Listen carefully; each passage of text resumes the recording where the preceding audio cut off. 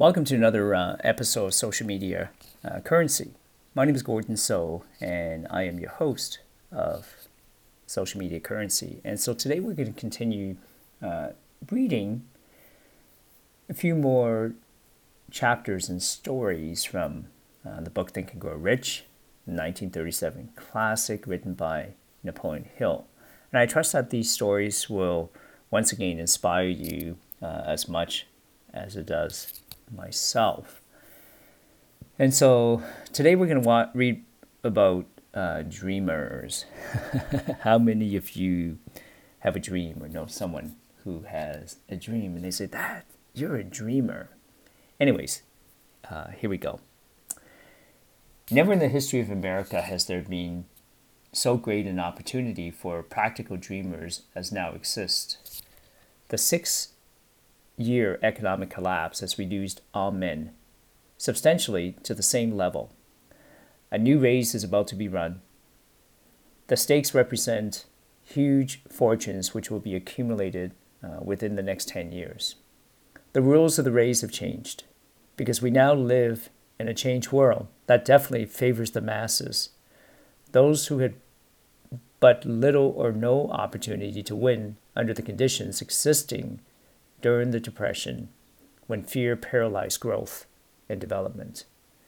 We who are in this race for riches should be encouraged to know that this changed world in which we live is demanding new ideas, new ways of doing things, new leaders, new inventions, new methods of teaching, new methods of marketing, new books, new literature, new features for the radio, new ideas for moving pictures.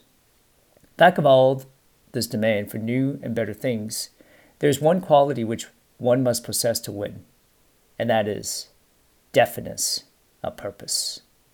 The knowledge of what one wants and a burning desire to possess it. The business depression marked the death of one age and the birth of another. This changed world requires practical dreamers who can and will put their dreams into action. The practical dreamers have always been and always will be the pattern makers of civilization.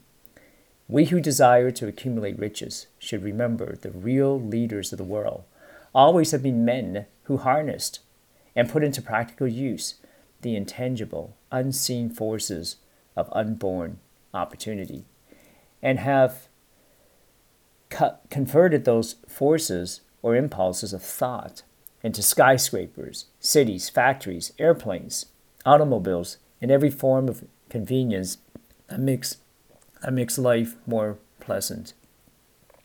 Tolerance and an open mind are practical necessities of the dreamer of today.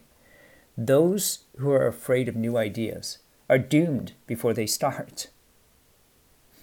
Never has there been a time more favorable to pioneers than the present. True, there is no wild and woolly west to be conquered, as in the days of the covered wagon, but there is a vast business, financial, and industrial world to be remolded and redirected along new and better lines.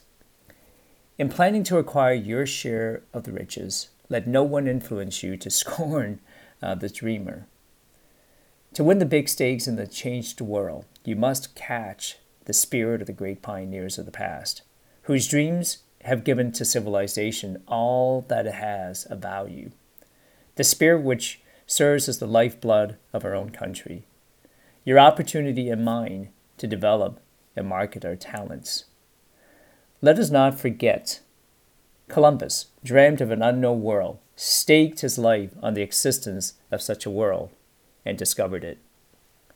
Copernicus, the great astronomer, dreamt of a multiplicity of worlds and revealed them. No one denounced him as impractical after he had triumphed. Instead, the world worshipped at his shrine, thus proving once more that success requires no apologies, failure permits no alibis. If the thing you wish to do is right and you believe in it, go ahead and do it. Put your dream across, and never mind what they say if you meet with temporary defeat, for they perhaps do not know that every failure brings with it the seed of an equivalent success. Henry Ford, poor and uneducated, dreamed of a horseless carriage, went to work with what tools he possessed without waiting for opportunity to favor him. And now evidence of his dream belts the entire earth. He has put more wheels into operation than any man who ever lived, because he was not afraid to back his dreams. Thomas Edison dreamt of a lamp that could be operated by electricity, began where he stood to put his dream into action, and despite more than 10,000 failures, he stood by that dream until he made it a physical reality. Practical dreamers do not quit. Whalen dreamed of a chain of cigar stores, transformed his dream into action, and now the United Cigar Stores occupy the best corners in America. Lincoln dreamed of freedom for the black slaves, put his dream into action, and barely missed living to see a united North and South translate his dream into reality. The Wright brothers dreamt of a machine that would fly through the air. Now, one may see evidence all over the world that they dreamt soundly.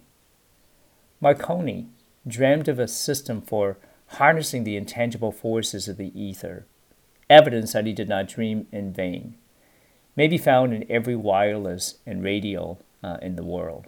Moreover, Marconi's dream brought the humblest cabin and the most stately manor house side by side. It made the people of every nation on earth backdoor neighbors. It gave the President of the United States a medium by which he may talk to all the people of America at one time and on short notice.